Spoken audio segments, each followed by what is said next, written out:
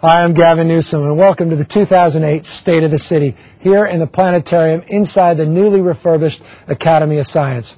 I thought we'd pick this location for the obvious reason that this is one of the most extraordinary and spectacular places in the city and county of San Francisco. Renzo Piano, one of the world's most renowned architects, just completed this LEED Platinum, most green and certifiably sustainable buildings of its kind anywhere in America, and we thought it represented the best of 2008 in our city. We also thought this was an opportunity to engage in a different type of dialogue and have an interactive State of the City here on SF-Gov TV and on YouTube. The opportunity to delve into issues in much greater specificity and detail, issues like healthcare and education and the environment, issues of poverty. The opportunity for you to spend 1 minute with me, 1 hour, as much as 5 or 6 hours if you choose, but an opportunity to do something a little bit differently by engaging you directly in the issues of the day here in our great city. So we hope you can sit back, enjoy a little bit of the discussion and the debate,